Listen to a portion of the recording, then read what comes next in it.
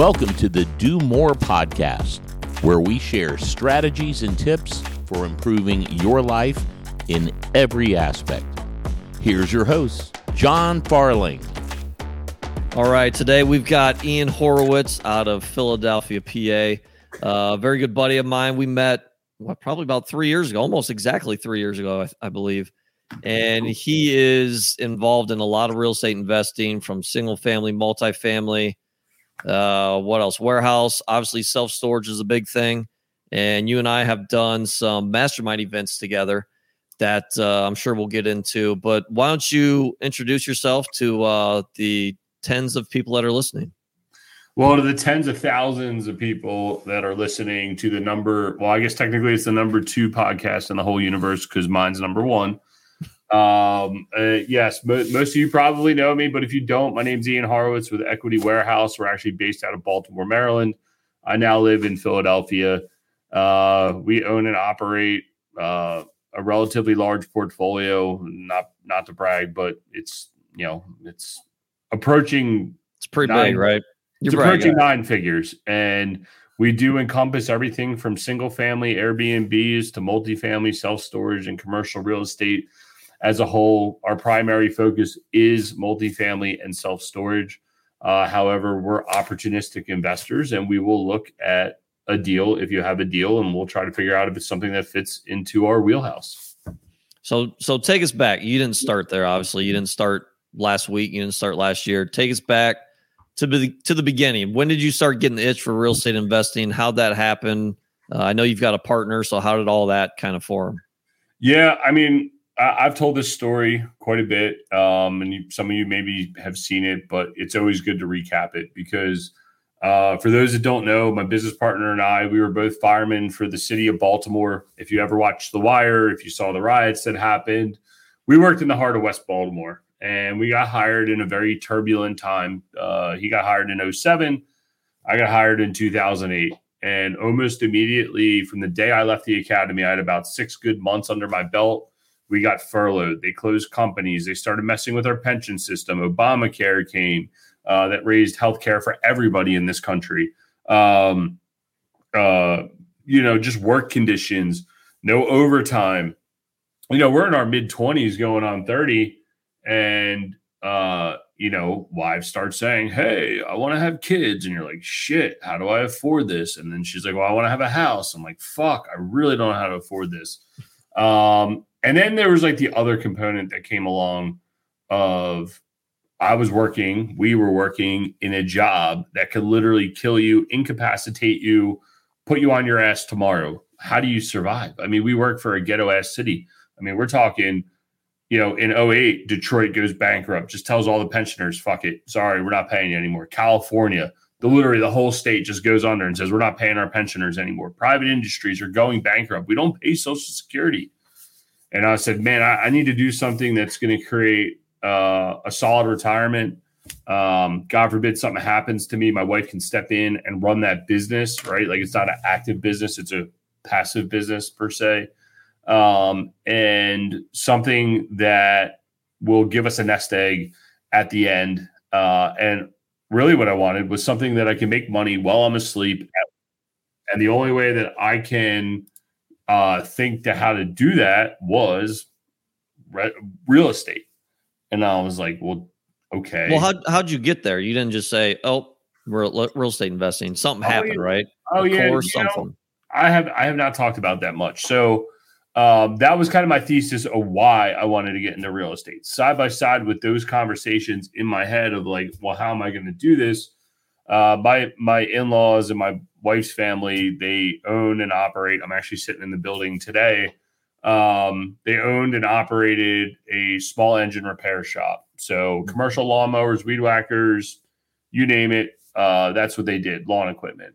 And they had a guy that would come in every year and he would just buy a new lawn equipment. So one year, after 30 years of being in business, he doesn't show up anymore. And they said, "Hey, where are you?" And he says, "Well, I don't need lawn equipment this year because I retired." And they're like, "Well, wait a second. Like, you had all these guys that worked for you. Like, what's up?" And he was like, "Yeah, I just every winter I'd buy a house in the local town close to where we grew up. There's a small little city that's not the best. It's called Norristown. He's like, every year I'd just buy a house and I would get a Section 8 tenant, and that's what I would do. And I was like, well, shit, like that's interesting. Because they, hanging around the family, they were telling me the story, and I'm like, well, yeah, I really want to get into real estate. And I was like, shit, that's awesome. So I started doing research. I started reading books. Selfishly, the best Section 8 book is Subsidized, the one that Dan and I wrote. But I actually read the Section 8 Bible. It was two guys out of Philadelphia. I read that thing cover to cover. I took it to work with me every single day. I just kept reading this thing through and through. I was like, there's no way this is this great. And you got to remember, we're working in like really, low income areas. And like you could almost tell the difference. Like, man, why would this house be so nice in this neighborhood? And I started to put two and two together from the book and how things worked. And I was like, oh man, that's interesting. And then one day after work, someone's like, hey, I'm going to this real estate meetup. You want to go? And I was like, yeah, sure, whatever. So I go, I walk in, and the lady's like, yeah, I can't wait for so-and-so to show up. This guy that actually wanted to be my mentor for a very short period of time. And they're like, yeah, he has hundreds of Section 8 houses. And I was like, dude, this is it. Like, this is the guy I want to hear speak. So he gets up there, he starts speaking, and she's like, yeah, just kidding. And it was one of these like pyramid scheme selling electric things or whatever. And I was like, yo, dude, like, you want to get out of here? Like, let's go grab a drink, and I want to pick your brain. And I went and picked his brain side by side with reading these books and the other dude's experience. And I was like, shit, dude, like, I remember reading that in chapter 3. Like, this is how you do this. And it was almost like word for word. I'm like, yo, this dude read this book and he's just lying to me. And whatever, went round and round, drink for drink with the guy. About the only time being able to drink a lot paid off for me in my life. And he's like, hey, man, if you ever really want to get into this, just give me a shout, stay in touch. And I stayed in touch. And a little bit later, he shot me a house. I said, yep, let's do it. And off we went. So really, how did I get involved? That's a long way to say, how did I get into the business? Well, I got into the business by learning and reading about it and hearing other people's experience. And I went and found someone and went and did it. That's the story. I mean, yeah. And that's powerful. I mean, I obviously, we talk quite a bit. You're an action taker. My guess is you're an action taker back then too, but you heard a story. You heard that real estate investing was powerful. You found a niche in Section 8 from that conversation. You found somebody to learn from. You found a book.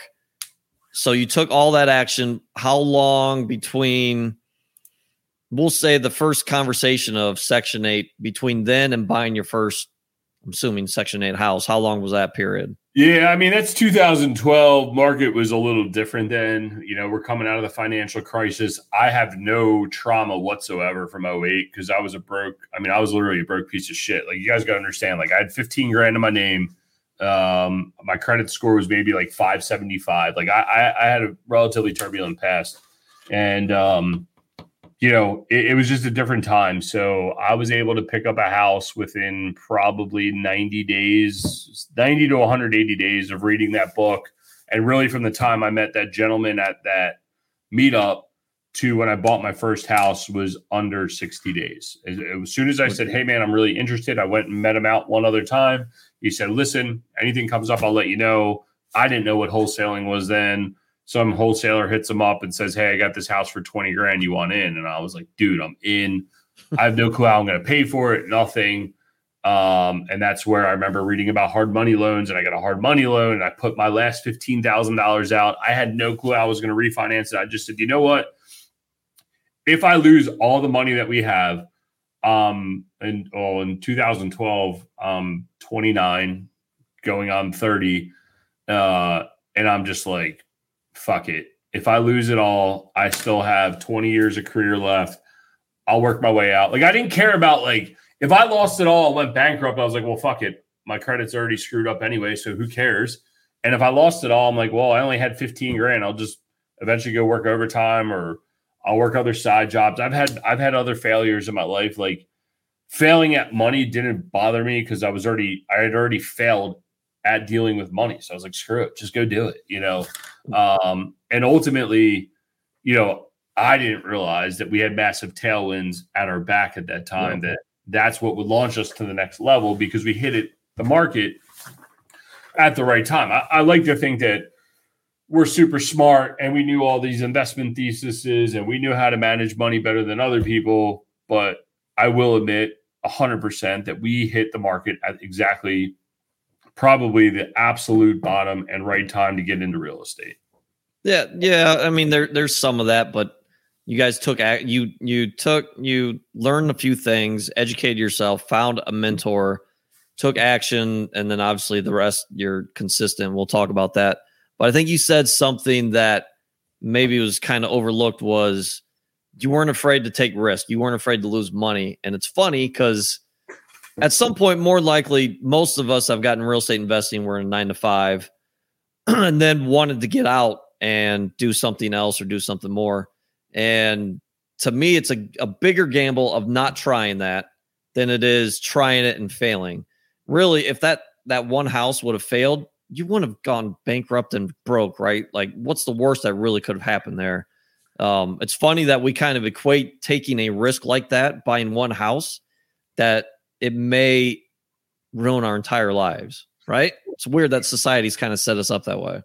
Well, society is set up against us, right? Like, they don't teach us about money in school, right? I'm not trying to make this political. Let's be serious here. Make it political. Do it. Well, I mean, there's a reason I homeschool my kids, right? They don't teach about money in school. They don't teach about how to make alternative investments. Alternative investments are only for the rich and wealthy and uber important. Well, dude, like, are we not important? We make the world go round, right? And when you look at that, you're like, well, why don't they teach this? Because they want you to invest in the stock market. And look, I never really understood stocks because I was like, so wait a second, I got to put a bunch of money in a stock fund that I have zero control over, and that magically one day at a later date, if I put away this much money and then there's X percent amount of growth, then it'll be worth $1 million when I retire. And I was like, well, fuck, $1 million is nothing. Yep. And I was like, well, I'd rather buy a rental property that I can go see, feel, and touch. Yes, it'll create a lot of gray hair for you and or lose a lot of hair, depending how you do this. But if I could go invest in a house and over the next 30 years, I make a few $100s of cash flow, and then someone else pays my mortgage off, well, that's a $150,000 savings account that I didn't have to save up for. Someone else made that savings for me. And it's almost like the banks are financing your future wealth. And I'm like, well, shit, that makes a lot of sense to me. Cool, let's do that, right? And they don't teach you these things because ultimately society or the man or whatever you want to look at them. I know people call it the matrix right now, the man, whatever you want to call it. They do want you to be a worker bee. They don't want you to break the mold. They don't want you to have success for a reason because you stay inside the system. And then when you break the system, and we can talk about that when I quit my job, how crazy that was. When you break that mold and you figure it out, like what you can unlock in life is so much, it's just insane what you can do. I mean, you've done it. I've done it. We know multiple other real estate investors and business owners that have done it. It is a really powerful thing once you can get out of that grind every single day. They want you to get up at 6 a.m. They want you to go get your breakfast from Wawa or Dunkin' Donuts or wherever it is. They want you to have an hour commute to work. They want you to be at your job from 9 to 5. Hint, hint. Why do you think you go to school and the bell rings, move you from class to class, right? It's the same as going to work and the bell rings and keeps it moving. And I know if you read some older books, that's literally what the Rockefellers were talking about. Well, they have a lot of great ideas on one side. They had a lot of really evil things on the other side. And I don't know, man, it's pretty crazy when you really get down into it. Yeah. It's a hamster wheel, right? And then, well, it's funny. And then once you get off the hamster wheel, the tax system is set up for people that's off the hamster wheel, right? And we're not taught that until you've got to do your own research, basically, right? You're not going to be taught it. Your CPA is not going to tell you. You're going to have to figure it out on your own. That's probably another. But how can you learn it if you're at work all the time? How can you figure it out? Like, I remember, like, again, you're seeing the culmination of years of work from being John and I and many other people that put themselves out there, right? And that's why it's hard for us to put ourselves out there because we're still working every single day. But, dude, you got to remember, like, I would go to work and I would sit right where the riots happen. When you see the CVS burn, go look up CVS burning in Baltimore City during the riots. We would get runs there all night long, dude. I mean, it was where there was a bus stop. It's north in Pennsylvania Avenue. And it's just a shithole. We'd be out there picking up drug addicts and all this other crap, middle of the night. 2:00 in the morning, I'm bringing my phone with me after I got woken up to go handle something. I was driving. I just sit there and scroll deals. Man, how's this person do this deal? I would YouTube. I would learn 24 hours around the clock. Where most people, they go to work, right? They get up, they go do their workout, they go to work all day, they get home, they're beat, watch a little bit of TV, watch a little bit of sports, and next you know they're going to bed and they don't consume any content to make themselves better. And the reason I bring this up is because I just went through this again, man. I felt really out of place. Like I really enjoyed watching the Phillies trying to get to the World Series, and I was thankful enough to be able to go to the games, but then I was so sucked in. I was like, man, I'm up late every night. I'm fucking beat, dude. Like I hadn't been watching sports for the last several years. All I've been doing is consuming content, how to buy business, how to buy real estate, what's the next best thing? What are other people doing? That's all I would spend my time doing every night. Like so sometimes me and my wife would beef about it. And then when I go and watch TV, I feel so out of sync where I should be consuming content and learning. And most people don't want to take that extra step to go learn, break the mold, and go be something better than really what they're doing every day. Yeah, we're gonna get off track here, but I like it. I was hoping we do that. I think there's a time and place for entertainment, right? Sports is awesome. We both played sports, but watching the Phillies, that's one thing. But if you're in a situation that you want out of, and you're watching sports the entire weekend, or like you said, a few hours at night when you get home, you're still on that hamster wheel, and you're also in someone's alternate universe. You're basically playing fantasy football because you're not playing. What are you getting out of that? I get like every once in a while, don't get me wrong. Like I watch some basketball, I watch some golf, I watch a little bit of football, but it's half hour here, half hour there. It's probably not more than a total of 2 hours a month. It doesn't consume me, but yeah, I mean, I think it's like a virtual reality, and they want us. That's part of the hamster wheel. They want us to keep on that. Well, think about how many people have like fantasy football draft parties and they're traveling and doing it. I'm like, what are you spending money on? Like to go do that? Like never really was my thing. And I enjoy like a little bit of sports betting, but I'm not going to like stay up all night, like sitting there going, oh my God, this guy's got to win. Oh my God, this guy's got to win. Like, and flicking all the channels. I'm like, oh, whatever. I put the bet in. If it wins. Great. If not, whatever. My life continues on. But these people get so consumed with this stuff. It's like, where does that get you, dude? Like they got you. You're working in the wheel and then you're sucked into this other wheel, and now they're just juggling you around and they're keeping you occupied. So yeah, man, that's the same thing as investing in the stock market. No control. Correct. No control. And everybody look at Tesla. Look, I like Elon Musk. I think he's probably the smartest dude in the world, but everyone's investing in him, but they don't even turn a profit. Yet he's got some insane market valuation. And people are like, just keep buying it. I'm like, what if this dude just like, what do they call them? Like a psyop or one of those people that are on your side, but then they're trying to trick you.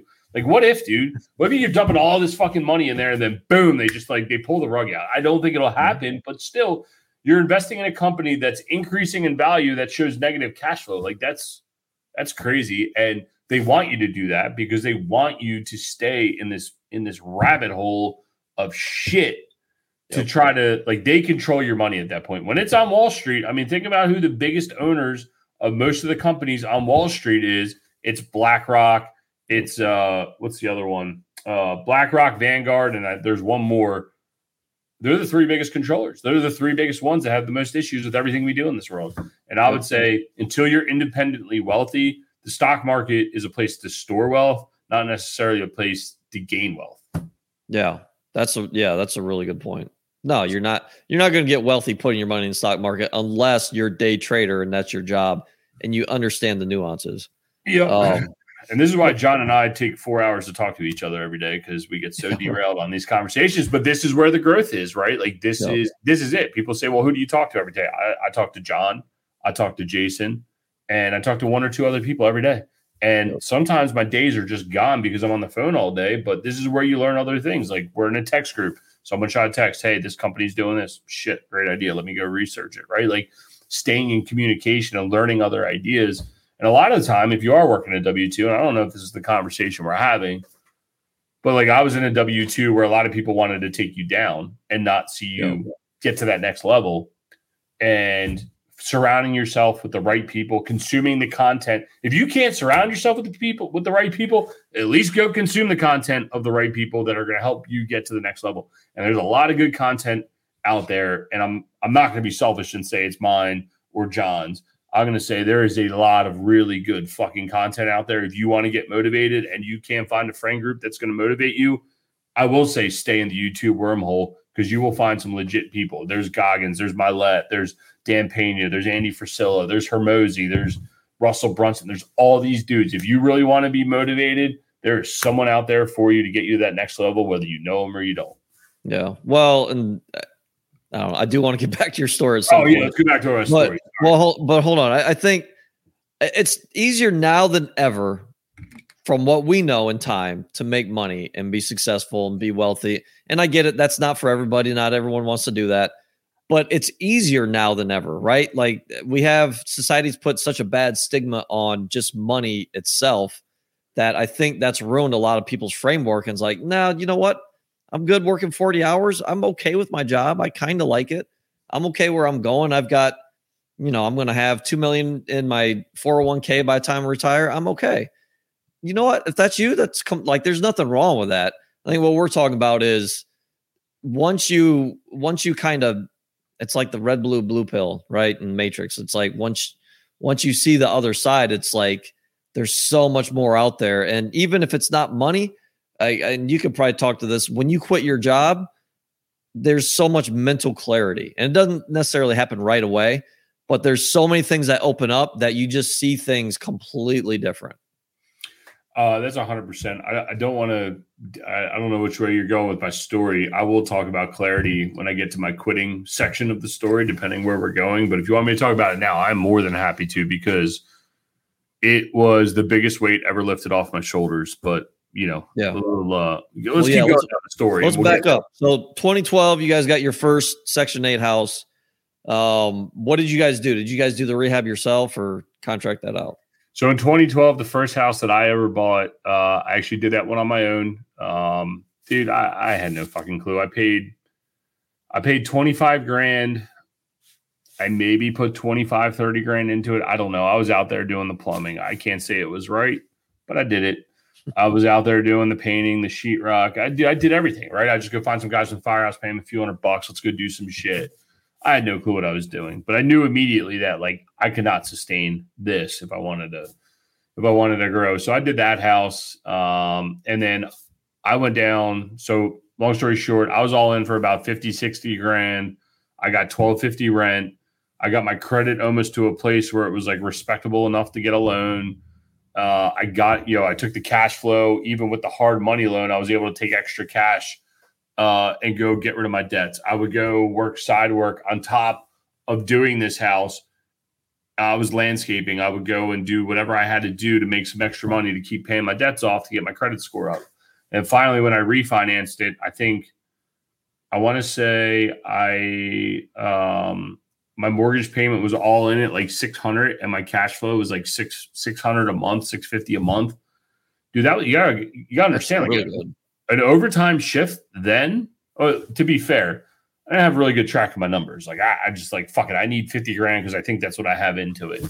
But dude, and my first mortgage rate was 3.1 something %. It was insane.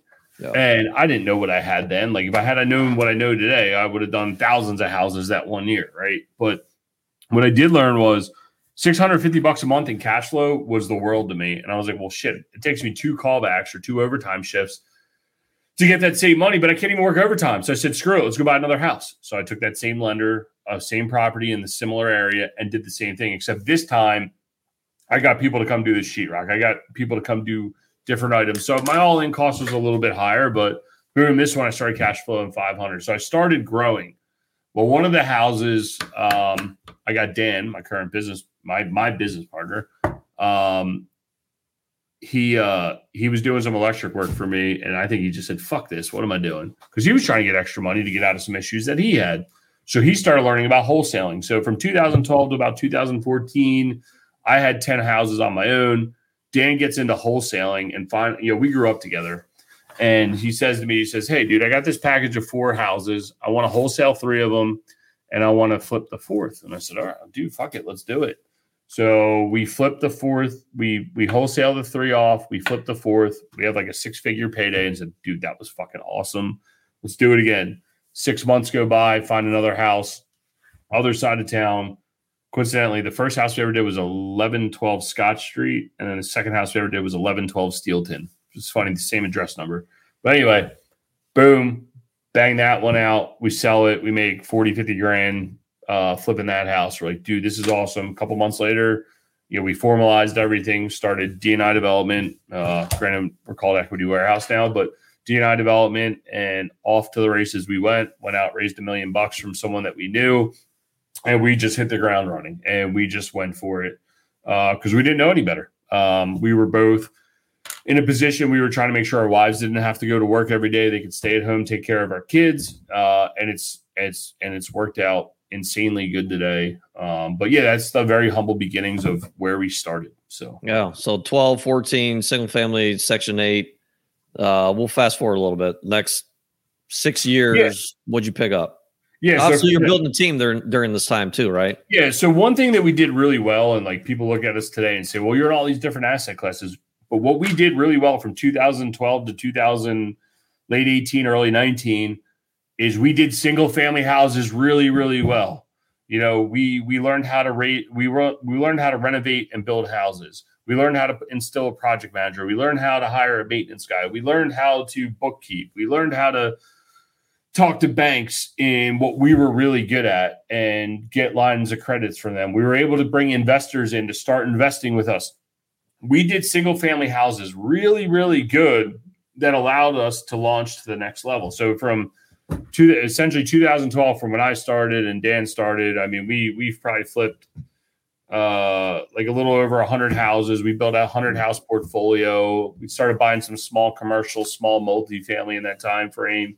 And then we got priced out in 2019, and we really took a step back. And that's when we said, okay, like, let's concentrate on operations. Let's take a deep breath, because in the marketplace, we'd be all in for 120 grand, getting $1,250 rent. They were worth $150. We could do them all day because at $150, I'll save you the time, energy, and effort. 75% of that is $120,000. If we knew we were in under $120,000, great, we get some money back. If we were over $120,000, great, we'd have to pay some money out. Sometimes we would just straight break even. It all worked out, right? But we knew our metric. We knew our exact number. Deals would pop up. We'd go buy them. Our good friend Terry Royce, he'd have like 6, 7 houses he couldn't wholesale. Terry will take all of them. You know what I mean? Like we knew what we wanted, where we wanted, and how we wanted to finance it. And we got really good at building our product. So then in 19, when it all slows down and we built this portfolio, it's like, well, what is next? Well, we didn't know what next was. And that's when I went back to the well, started studying YouTube again, started looking at other people's syndications, learning about multifamily, learning about self-storage, and getting out there and really grinding and applying what we've learned and done there, but on bigger assets. So from there in 2019 is kind of when we transitioned from single family real estate to commercial real estate. That's awesome. And at this point in time, it's you two, and who else? You have a team. You've built somewhat of a team, right? Yes. So over that time frame, and don't quote me, but Ryan stepped in. He became our project manager. I mean, that was like really scary, because there's cash coming in, there's cash flowing out the door. We had no clue. I think at the time, don't quote me, Ryan. Don't beat me up if you're watching this, but I want to say we offered him 50 or 60 grand to come and work for us. We didn't fucking know any better. He had his own company. He was subbing for us. We offered him the position. He really wanted to take it. Look, it's blossomed into something really beautiful today, but we had no fucking clue. You know what I mean? It was the first employee we ever had. Like we didn't even have an office. We would go to Corner Bakery or Panera Bread on Thursdays, and we would go do payroll. Dan would sit there and write checks, and then Ryan would go distribute them. Dude, we didn't even have a fucking office, Yeah. And then from there, we added some maintenance guys part-time. And then when we bought a 76-unit apartment building, we hired an office manager.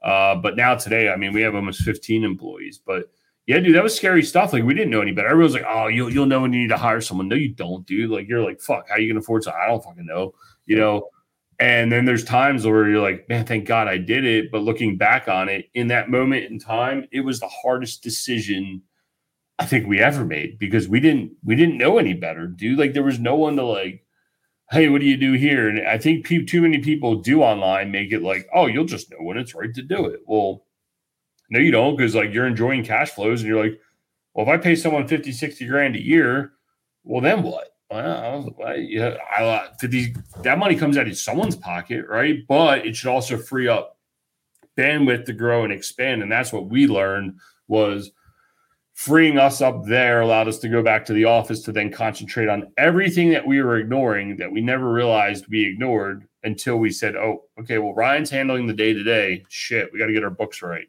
Okay, we got to get our taxes right. Okay, we got to get deal flow process right. Great, we need to find more vendors. It allowed me to free up and say, hey, vendor, I do want to go golf with you. I do want to go get lunch with you. I want to talk about pricing because you have the time freedom to do it. Yep. In the moment in time, you're out there grinding. You are the one that has to take care of everything. But if you can realize at some point that you don't have to be the one and start to move your way out, it'll allow your company to breathe and ultimately it'll provide a better product for everybody involved. Yep. Well, and way back then, which we're talking 5 years ago, masterminds, I don't think were really on the forefront. At least I didn't know much about them. Like I learned most of my stuff, like you said, podcasts, YouTube. My guess is you've probably come further faster through masterminds, and we've been in some and gone to other events, but you didn't have that at your fingertips then, right? It was you and Dan trying to piece things together. You just took action and pulled the lever, just did it, which there's power in doing that. But how much do you think things would have changed if you guys would have gotten plugged into some type of mastermind, we'll say 10 years ago? Yeah, I think if we would have done something a little more formal and really bucked up, because again, like spend 50 grand there, spend 50 grand on an employee. It's like, it's a no brainer, right? Like spend 50 grand on the employee and let's figure it the fuck out.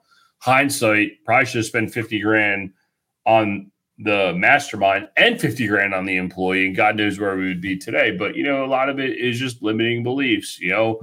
So, there's still days when I'm like, even though we have a mastermind together, it's like, I'm like, oh, do I really want to go sing Kumbaya? Because sometimes it can turn into those types of sessions and you're not always ready for that. Yep. You know, and I think being a part of a group that allows you to speak with other business operators and realize, and like, dude, everybody does it. I don't care who you are. Everybody. I guarantee Gary Vee has someone he puts up on a pedestal. I guarantee Andy Frisella has someone he puts up on a pedestal. While they might not admit it in public, everybody has that one person. And I mean, we've been in rooms with really high people. Are you trying to say I'm your one person? Is that what you're getting at? What are you doing later? What's up? No, but everyone's got that one person that they put on a pedestal that they're like, man, that dude's got to figure the fuck out. And you know this because I've been in rooms where they're like, yeah, I want my business to look like John Farling's. And I'm like, well, yeah, dude, I respect that. But like, I talked to John and I know he's got fucking problems. Like, no offense, but like you got problems. I've been in rooms where people are like, I want my business to look like yours. I'm like, dude, listen, like I do not have it figured the fuck out. I'm going to let you know right now. And what the rooms do is basically take that person and rip the cape off of them. And you're like, fuck, that person's no better than me. I mean, we have a friend of ours, owns a massive landscaping company, has a great CDL drivers program, brings money in hand over fist, and me and you both sit there every day. And you're like, dude, that guy's got it figured out. He's got it figured out. But then you get in a room and he's just like, yeah, dude, I don't know that I got it figured out. And you're like, dude, you got all this shit. How's that possible? Like, dude, you're doing millions of dollars a year. Like, this is great. Like, you're insane for thinking that. And yes, looking at other people's problems and trying to help them, it also gut checks you to be like, man, I just told so-and-so. I just told John to go hire an employee, but yet I don't have any fucking employees. Well, dude, now you're a fraud, right? So the rooms do two things. They help make you realize that everybody's the same. Everybody's got problems. And number two, it humbles you in what you're spouting and what you're doing every day in your own actions. So the long-winded answer to your question is, yes, probably should have done a fucking mastermind back then. And who knows where we'd be today. Yeah. Well, the best way to learn is by teaching, right? And I think that's part of those rooms too, right? Like you just said it. There are times where we say things to someone else because we have the answer for other people's problems. We just don't have the answer for our own problems. Until we say it to someone else and then it clicks in like a week later and it's like, oh, what I told so-and-so I should probably implement as well.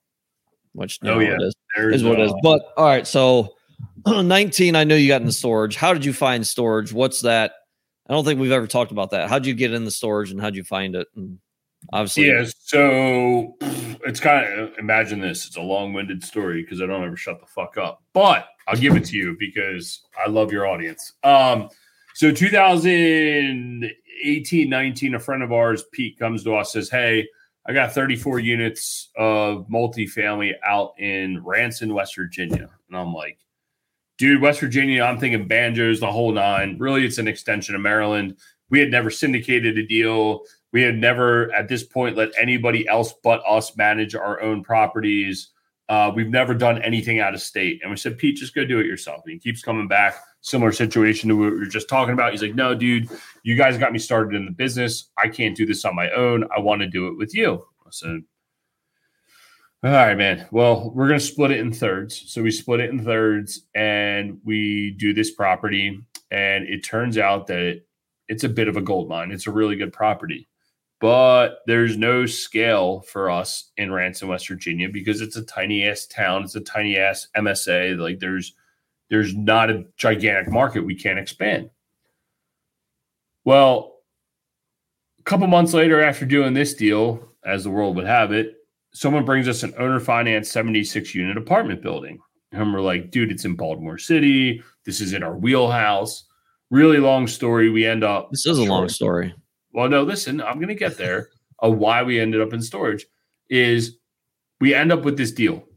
And it was like, shit, dude, maybe multifamily's the thing. Let's go, dude. Like we got a 7 unit. We got 34 units. We got a 76 unit. Let's go find more multifamily. But dude, it's 2019 when money's cheap. Deals are flowing. Everybody's in multifamily. And I'm like, dude, there's no way. And a friend of ours said, hey, I'm going to this event from this guy. You want to go? Sure, I'll go check out storage. I got there. I was like, fuck, that was amazing. Went to another guy's event, a group that we were a part of. Went to his group. I was like, shit, this is amazing. Went back to the other guy's group. I was like, this is still amazing. And that's how I got to start in storage. I thought that there was plenty of bandwidth and growth opportunities to buy a lot of storage, right? Because if you start doing deals, like you want to have bandwidth. Last thing you want to do is go buy a multifamily property and then can't do another one, right? Like, and I just realized in storage, it really opened up our marketplace. It allowed us to diversify our market from Baltimore City, which if you know Baltimore, it's an interesting place. Got us out of the state of Maryland. We also had issues understanding how to, even though we had a great relationship in West Virginia, thinking about owning multifamily real estate all across this country gives us agita. Whereas owning commercial assets where people aren't living in them is a little bit easier to swallow. And that's how we ended up on storage. It was just like, all right, well, we can get out of this marketplace. There's a ton of opportunity. We could even build some if we want. It's pretty easy to understand how and where you should build self-storage. Well, fuck it. Let's get into this. And that's what really launched us into self-storage was the opportunity and the path to acquiring more than just one deal. Yeah. And you're like you said, it's probably smart too. You start investing in other areas other than Baltimore, which is probably tougher to do in other asset classes, right? Especially single family, unless you buy a huge portfolio with systems already in place. Let's fast forward a little bit because I usually ask this question. This is like my big question that I came up with myself. So I'm proud of it. One huge transition in your life that's gotten you here. And I'm guessing it's probably about 2 years ago. Well, thanks for framing it up and making me say it. But unless you got another one.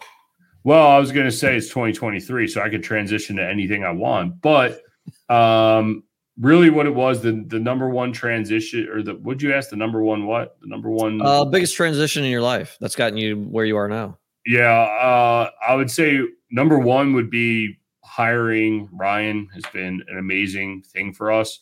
And I'd say number one side by side, or number two is quitting my fucking job, quitting our jobs and having true bandwidth and like operating real estate every single day and making this our full-time job, because before, while we were respected, it was still always viewed as a hobby. Well, before we would still go to work and I thought I could manage going to work and running a real estate portfolio side by side with Dan and Ryan.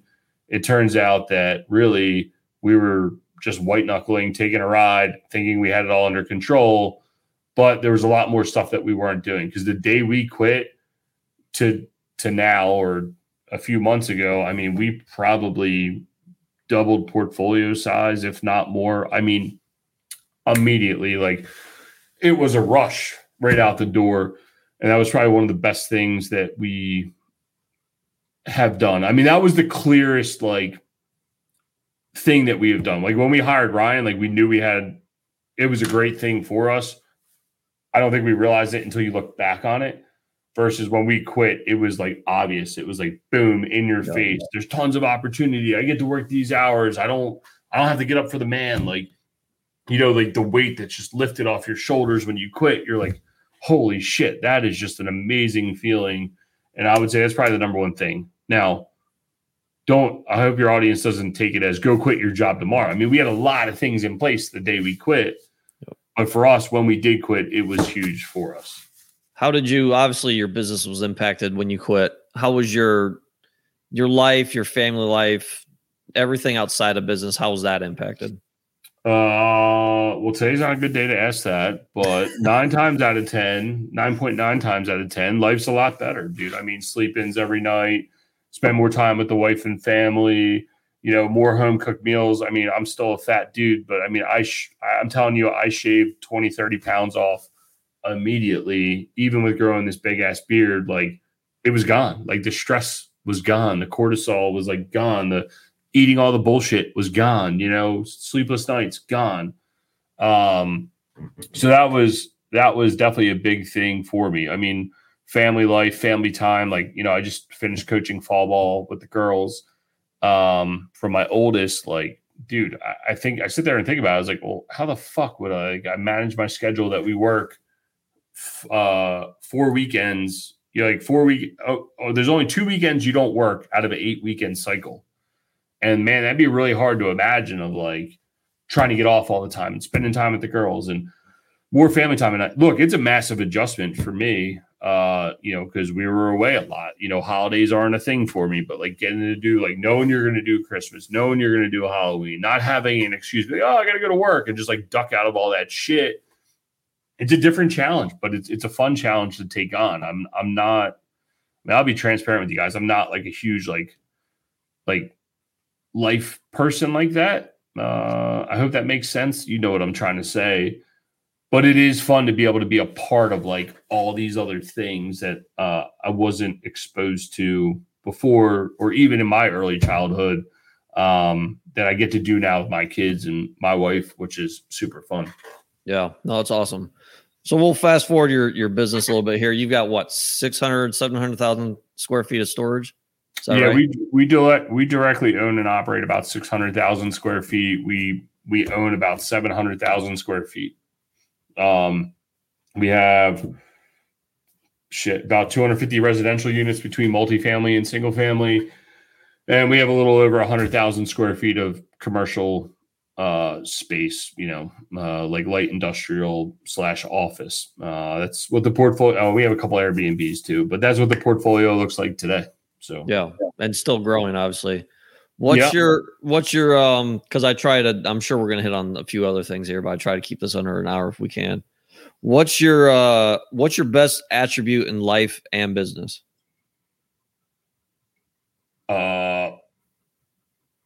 You taking the words right out of my mouth, because obviously it's the looks, but I would say it's motivation and always thinking positively. I would say I did a podcast the other day and someone said, yo, what's your motivational quote? I said, I don't really get into motivational quotes from other people. Like, I'm sure there's something that sticks in my head, but I can't really think of it off the top of my head. But what does stick to the top of my head is like telling people to go swing the bat, because we swing the bat every day. Like, you can't get a hit unless you swing the goddamn bat, right?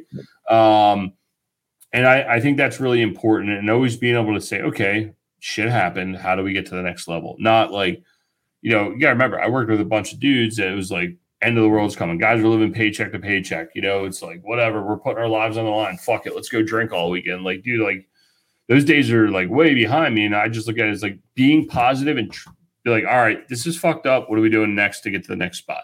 This works. Let's get to the next spot. I want to try something new, go swing the bat, right? And just being positive and always advancing forward is a positive thing for me. But my business partner luckily has the complete opposite and is always pulling the reins back.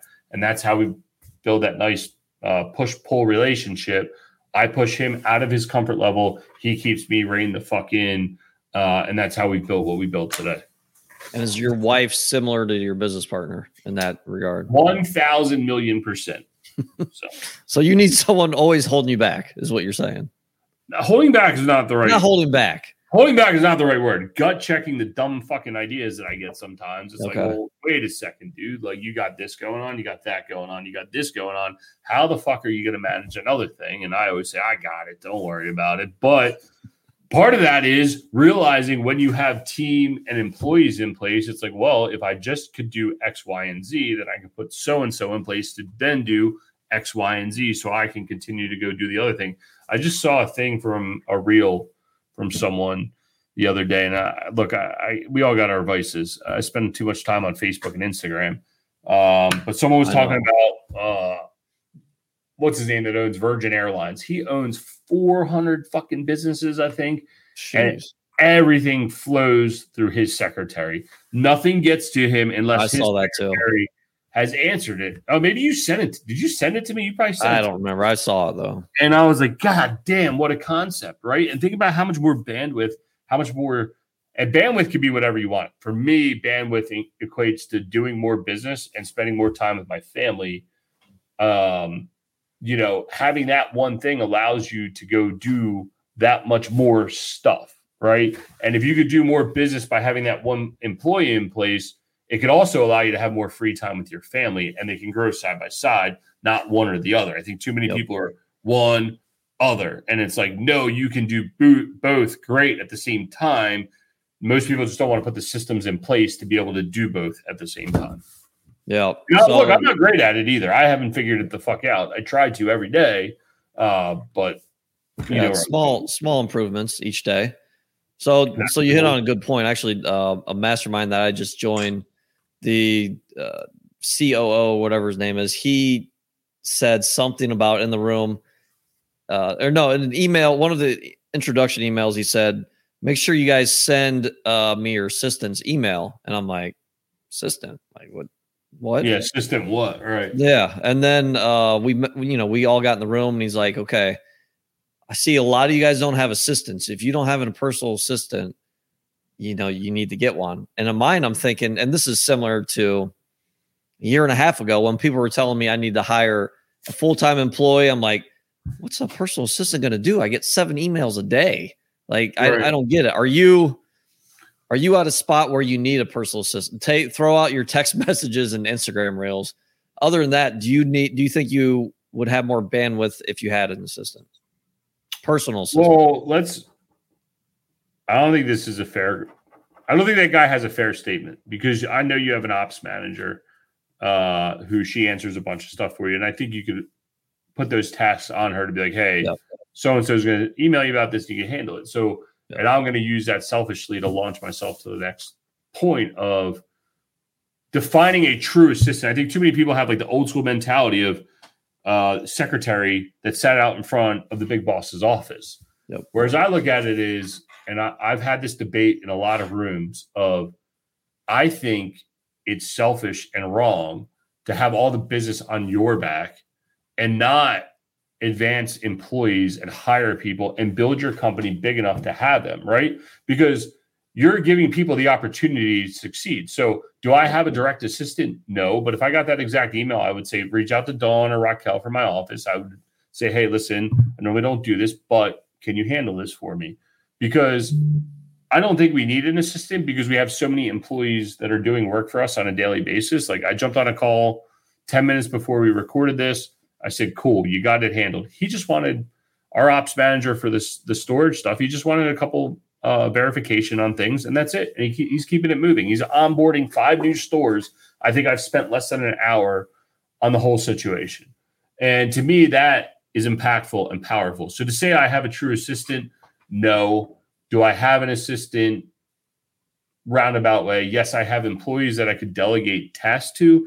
to handle whatever I need to handle. Because I go back and forth all the time. I was like, man, it'd be cool if I had like a VA that was like truly my assistant.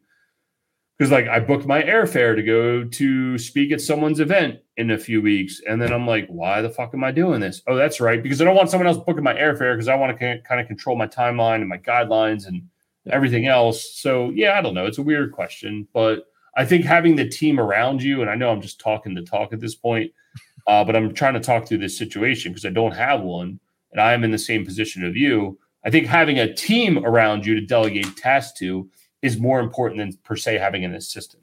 Yeah. And I think that's probably what needs to be hit on is everyone's situation is different. Real estate investing. Yeah, if you've got 10 houses, 20 houses, you're probably a one-man band. You're doing a lot of things yourself. You're probably just running ragged and you probably need some type of assistant. The systems that you've got in place, you've delegated a lot of the, especially business tasks, and you're holding on to the business things that you're good at, and you've held on to personal things that you want to do as well. And, there's obviously nothing wrong with that. Yeah. And I don't, as you grow, you figure those things out too, right? If you're traveling 20 times out of the year, maybe eventually you do need someone to book all your airlines. Yeah. And I think stuff's flowed through enough now that like, I think we have enough layers in place or enough employees in place is a better way to put it, that what flows to my desk is tax problems, new deals, and investor stuff. And anything else that slips through the crack is like legit issues. Today, so far, I've handled a couple issues on our investor platform. I've handled some loan stuff. And I think that's pretty much all I've handled today. And then I booked my airfare, but I also have the bandwidth to go book my airfare, right? Like, to delegate, to be able to delegate stuff, I think is what is more important out of this whole thing. So, yep. No, that's good. So let's, unless anything else comes up, let's hit on a little bit the mastermind the events that we've put on, the somewhat groups that we've kind of put together. What's your vision or idea of doing a mastermind? Well, it looks like we're about to mastermind in front of the whole fucking world. So yeah, let's do it. But this is why we do it, right? And we did put together a group because John and I saw a need, a fit out of some other groups that we were involved in to build something that speaks to people that want to continue to do business and do life side by side with it. And we've done 4 events now. 3 of them more or less have either been in one of our hometowns, and we finally did one on the road. And we had someone plan the whole thing. By the way, thank you, Liz, if you're listening. Yeah, thank you. Speaking of assistants or whatever you want to call it, team members to delegate shit to, she fucking crushed it, dude. Yep. And it makes it more fun. It makes us want to go do more events because, dude, we had almost 20 people with business partners and everything, about 25 people in this room between vendors, attendees, business partners. 25 people who we know that are killers in life and then killers in business or want to be killers in business. And that was a pretty powerful room. I mean, we literally had people from every part of this country. I mean, who the fuck knows anyone from Iowa? We had someone from Iowa there, but it was fun, right? We had people from all over the country that are aspiring to do stuff. And to me, I'd like to continue to do them. Are they going to be formal, like a monthly subscription? Some months I want that. Other months I'm going to go, fuck it. Why do we need that? It's really just a group that John and I want to have. It's a group of people that we want to hang out with. And I think that's what's important. We've created a newer mid-level group of people that want to learn about self-storage as a feeder program to our mastermind, but ultimately the mastermind is really where we live, and that's our sphere of excellence. And the self-storage secrets group is a place where we get to pass back and give back our knowledge that we've learned to get to where we are today. Because our group, our LFG mastermind group, is what we call high level. We're not just talking about storage. We're not just talking about family. We're talking about new asset classes. We're talking about wealth preservation. We're talking about building trust. We're talking about, well, if I can do this asset class, why can't I go buy a landscape company or start a flight school or whatever it may be, of advancing to that next level. Because once you figure out how to put the widget in the top and get the cog out the bottom, it's really just a rinse and repeat and building silos and building generational wealth. And I think that's what John and I both believe in and how we connect. So I will flip it and push it back on you. What do you have a vision for the group? Yeah, I haven't. It changed. It's unfortunately, what's that? You motherfucker. I knew you were this is why I'm on your podcast. You're not on mine. All right. Yeah. Well, no, it's hey, we can talk about this because one, I think we're both want to do it for the right reason, and that's to help people.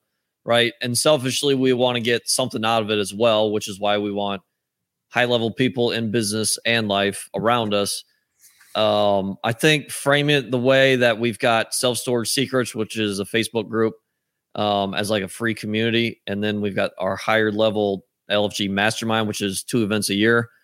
Is the way it's formed right now. Where it goes from here, I have no idea. Every week's different. I've gone to 3 events, including ours in October. And it's like, I have no desire to do any type of group right now.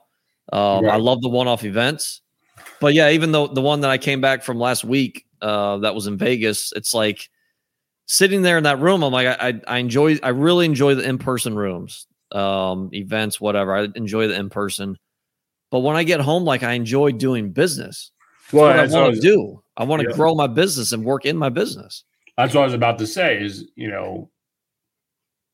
we have to respect our time and our boundaries. It's like you could be in a group every day if you wanted to, and you could literally go live every day. Like if we wanted to, we could go live in our group every day, and that's our only business. But then what happens is we lose sight of actually doing business, and then we're not doing business anymore. Are we really useful to you, right? Or are we just talking dumb shit to you versus going to continue and do business and be like, here's exactly what I'm seeing in the market. This is exactly what I'm working on. Who's got some feedback or who can use this information? As soon as you stop doing business, I think people, especially nowadays online, it's pretty easy to figure out who's doing business and who's selling something that they've done before and not doing it anymore. And it happens in every asset class. It happens in every group. You find people that just aren't doing business. And it makes it hard to run a group because it's like, well, what worked yesterday doesn't work today. Yep. And when you're in real time dealing with it, when you're dealing with it in real time, you can provide better feedback to what's working for you. People resonate with that better because guess what? You can't buy facilities right now and try to double them because the market has tightened up a lot. People are still trying to sell for crazy numbers, and the back end is not as good as what it's used to be. So are you buying for a cash flow? Are you looking for different opportunities? Are you looking for expansion opportunities? Has anyone been looking at development? Right? These are all things that we talked about inside our mastermind group. This is like just like a brief. Like we went and did a facility tour of a gentleman who has this beautiful property, and he's like, "Here, I need to get over X hurdle, and I don't know how to get there." And we walked this facility, and he's like, "I need help, guys." And we were able to help and talk through different profit centers, different relationship ideas, different things to be like, hey man, can you try this? Can you try that? Can you do this? Can you do that? And get him over that hump because we want him to see him succeed.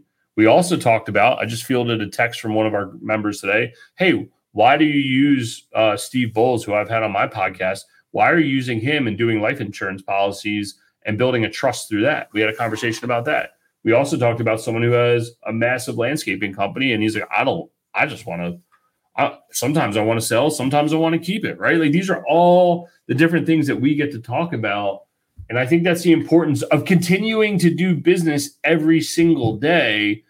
It keeps you in the know and allows you to be better, right? Like I think about a coach, like I sometimes find myself, and I'm coaching 10-year-old girls softball.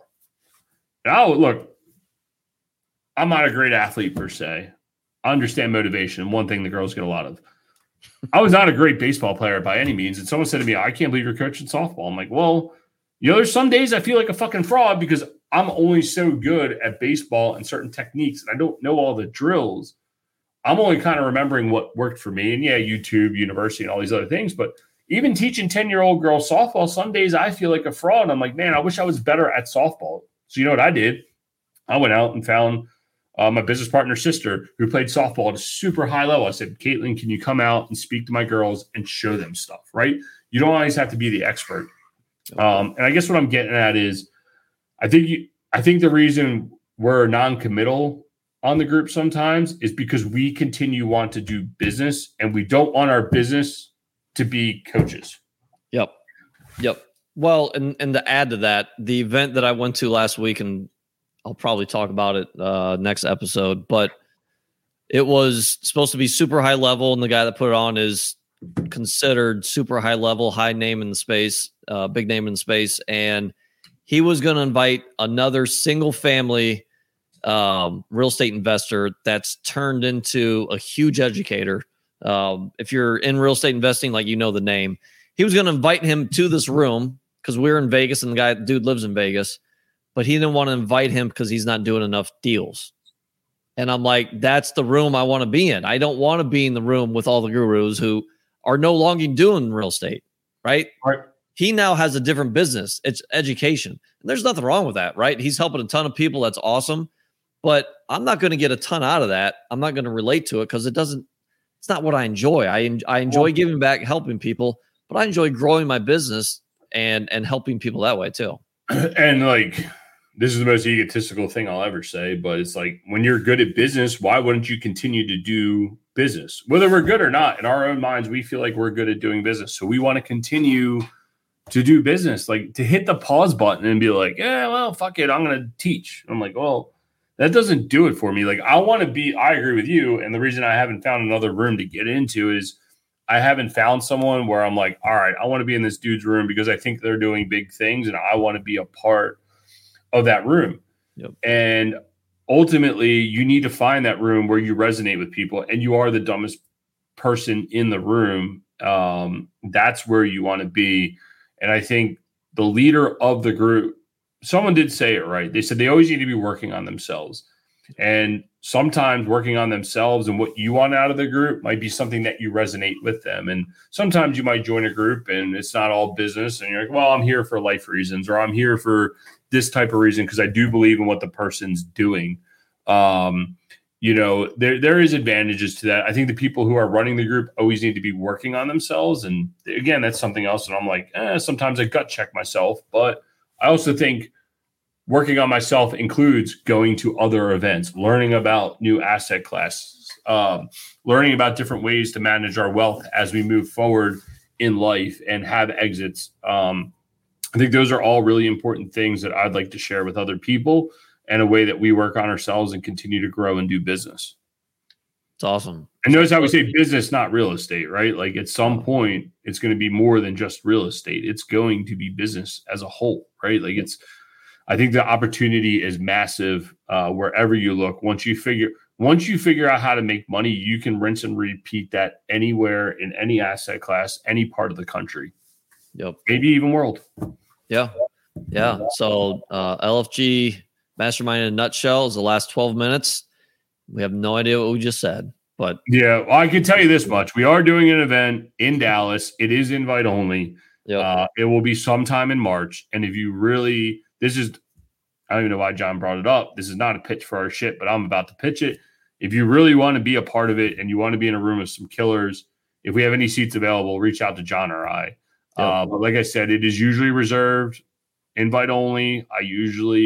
And John usually seeks out people that we want to spend time with in the room, and that is it. There's no way to sign up for it. There's no way you will get interviewed by us. And we like to keep the room to people that we want to hang out with and we want to learn from. Yep. So speaking of that, how can people find you? Equity Warehouse on all the social platforms. You can check us out, equitywarehouse.com.